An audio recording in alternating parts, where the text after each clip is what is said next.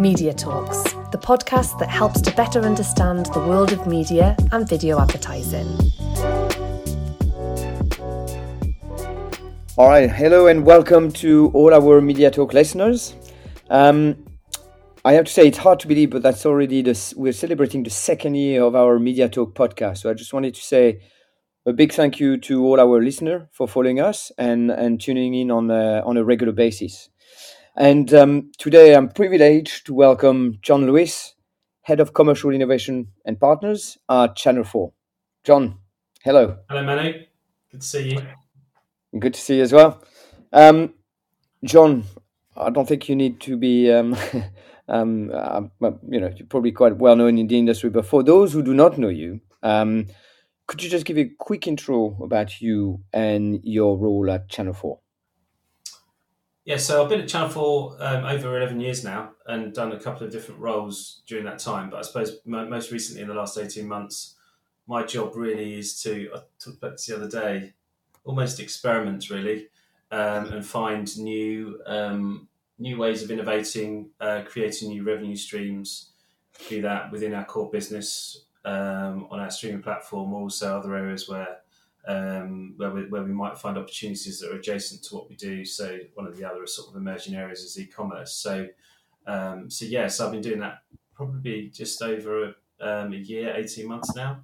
I think one of the things that we're going to talk about today is what we've been experimenting with in relation to our streaming experience, particularly around the advertising experience.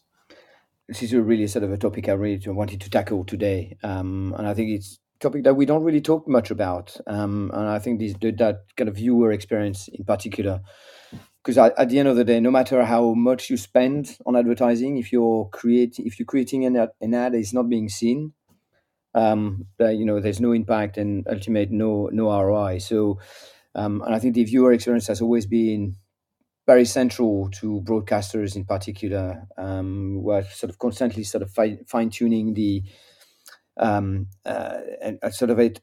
trying to establish an optimum ad experience. And I think that's a very delicate balancing act, because on one hand, you need to maintain a positive user experience with limited disruption. On the other hand, you need to ensure advertisers reach their sort of campaign goals, and you need to ensure you generate sufficient revenue to fuel new investment in premium content. So you've been doing some really interesting stuff in that space recently. So just going to dive in, and could you just give us a little bit of details of what you introduced earlier this year, and what's the proposition? Yeah, so we took some cues actually from what NBC are doing in the States about just over a year ago actually. So we were looking at what was happening on the Peacock platform, where Peacock are basically launched about 3.5 years ago now, with a reduced ad load and sort of high impact ad formats. So we spent some time in New York. I think it was way back in November last year, and understood that there was kind of a real, there was real value in reducing ad load and delivering high impact ad formats. So we took those principles, I suppose, and that thinking, and at the early part of this year started to experiment in the lab. So this was a closed environment. It was a cohort of around about 1,000 users where we tested. We worked with about 30 brands to test a number of formats. We had about half a dozen formats that we were looking at. Some of which were focused around reduction of ad load, but the other areas were thinking about how we could drive more innovation through the advertising experience, through layers of interactivity, and also sort of laddering in kind of shoppable interactive type formats using QR codes, etc. And it was really, really interesting actually to see the responses that we got. I mean, if going back one step, the rationale for this was twofold: to help potentially drive advertising efficacy, and deliver better impact for clients, but also importantly to make sure that we constantly think about the viewer experience. And I think it's interesting because it's interesting that relatively how little has been done in this space for many years, right? There's not really that much that's been going on in terms of the the advertising break or even the 30-second ad from a broadcaster perspective, and it really stimulated our thinking when we were seeing what Comcast NBCU have been doing. So so we kicked off that experiment in the lab initially, kind of Jan, Feb, March, with I think we had about 30 advertisers on board.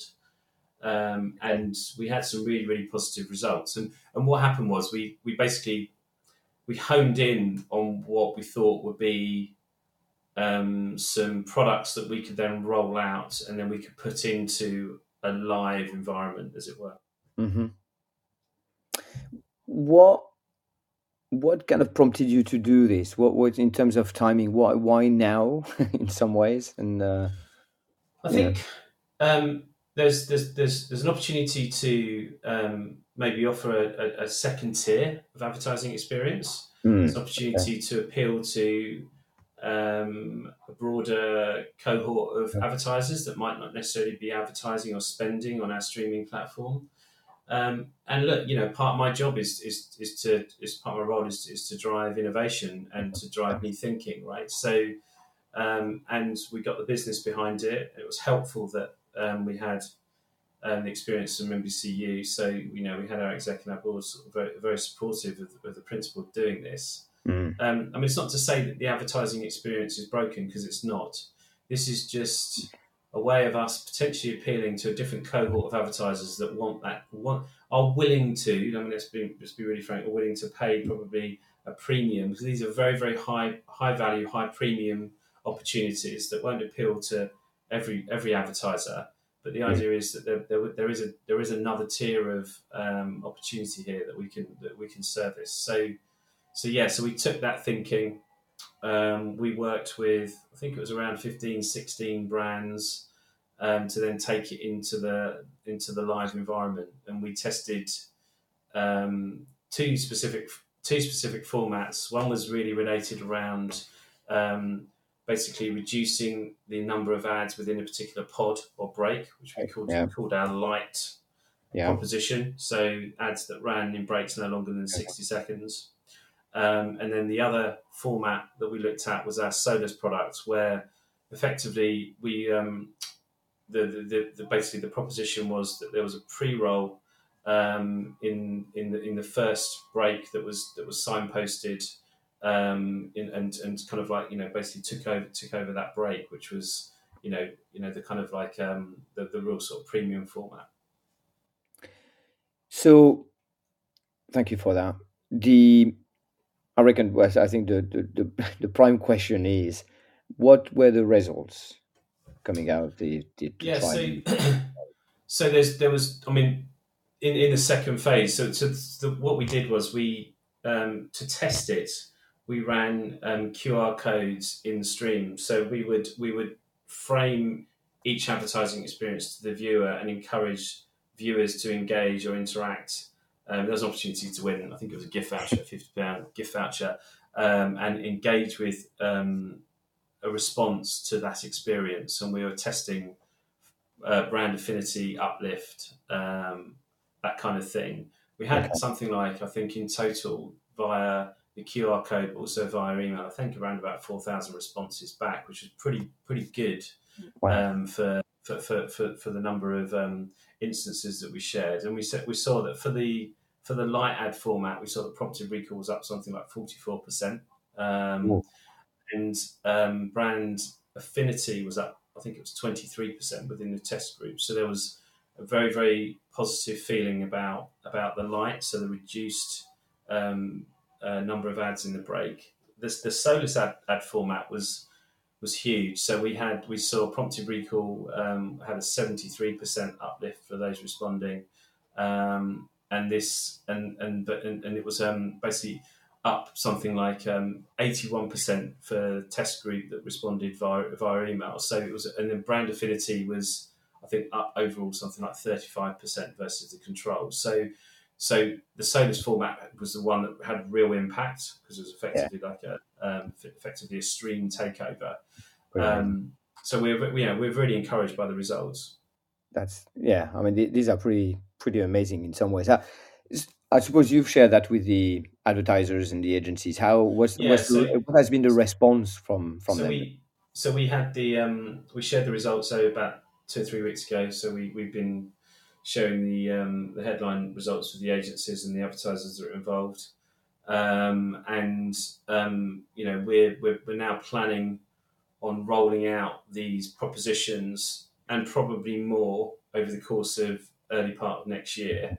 And we will hopefully build on these formats, so the kind of like reduced ad load formats, to also think about how we drive greater interactivity, either layering on top of the formats that we've tried with the lower ad loads, or looking at more interactive ads in the round next year, and we're also looking at the various different technology opportunities that are out there that can help support that from a kind of, particularly from a big screen interactivity perspective, because I think that's really the area that we're going to be focused on moving forward. Because over 75% of our views now are coming through big screen or CTV, as some people like to call it. So there is a lot of activity in this space, and I think what advertisers are looking for now is that that more.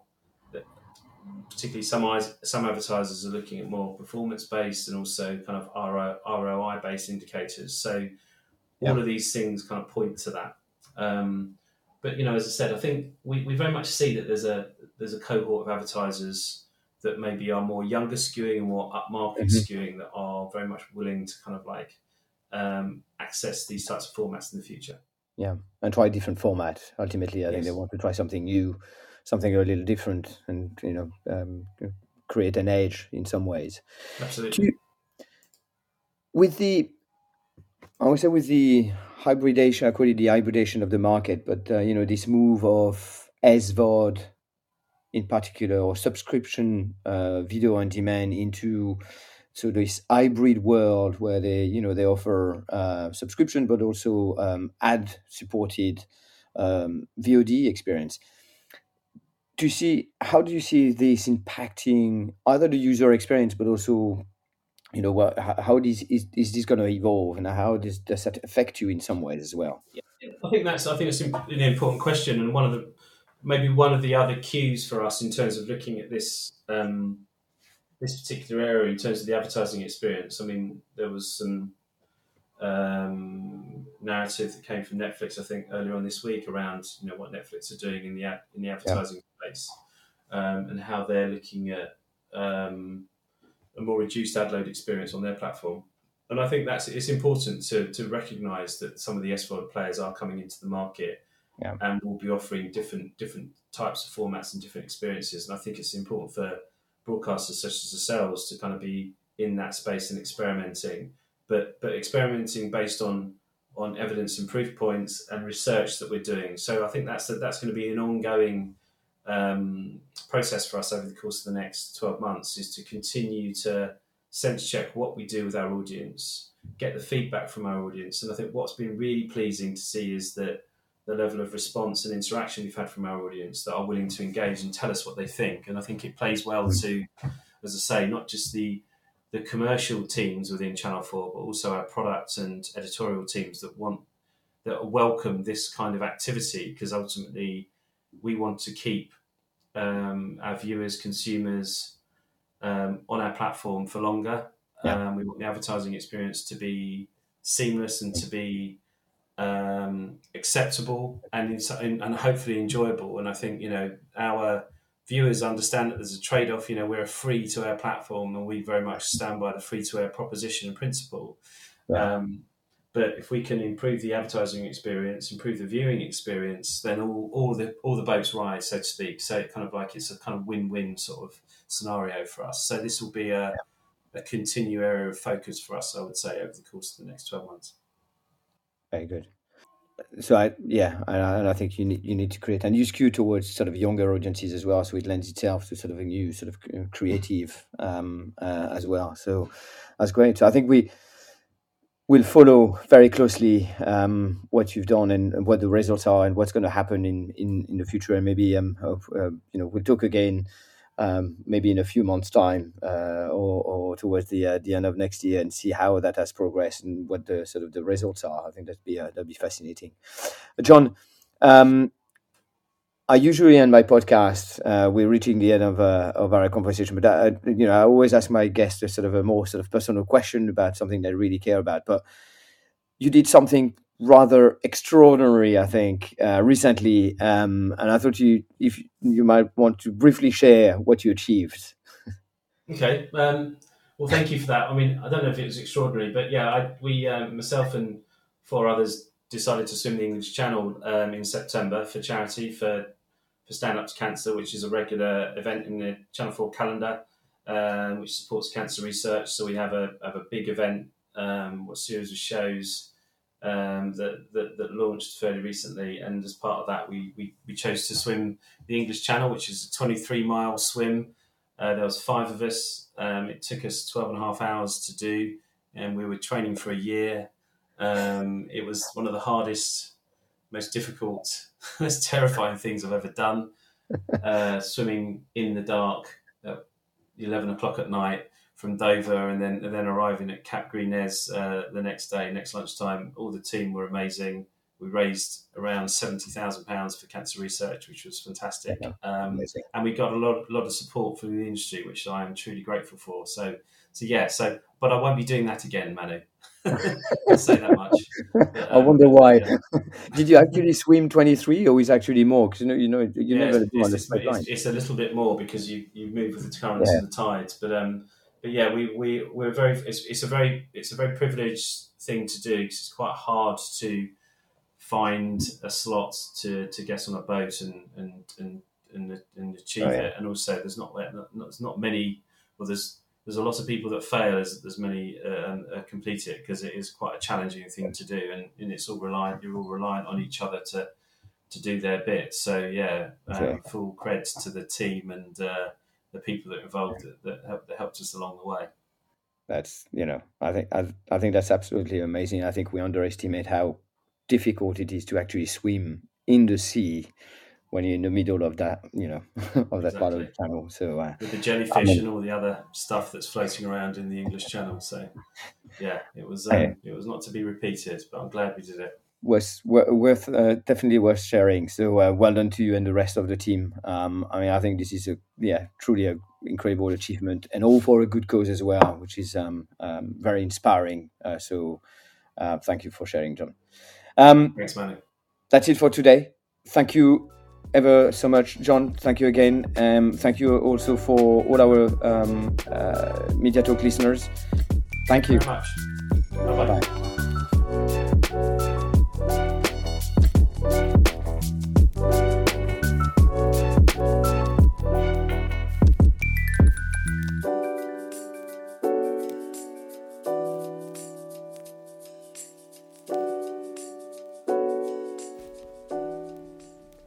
Media Talks, the podcast that helps to better understand the world of media and video advertising.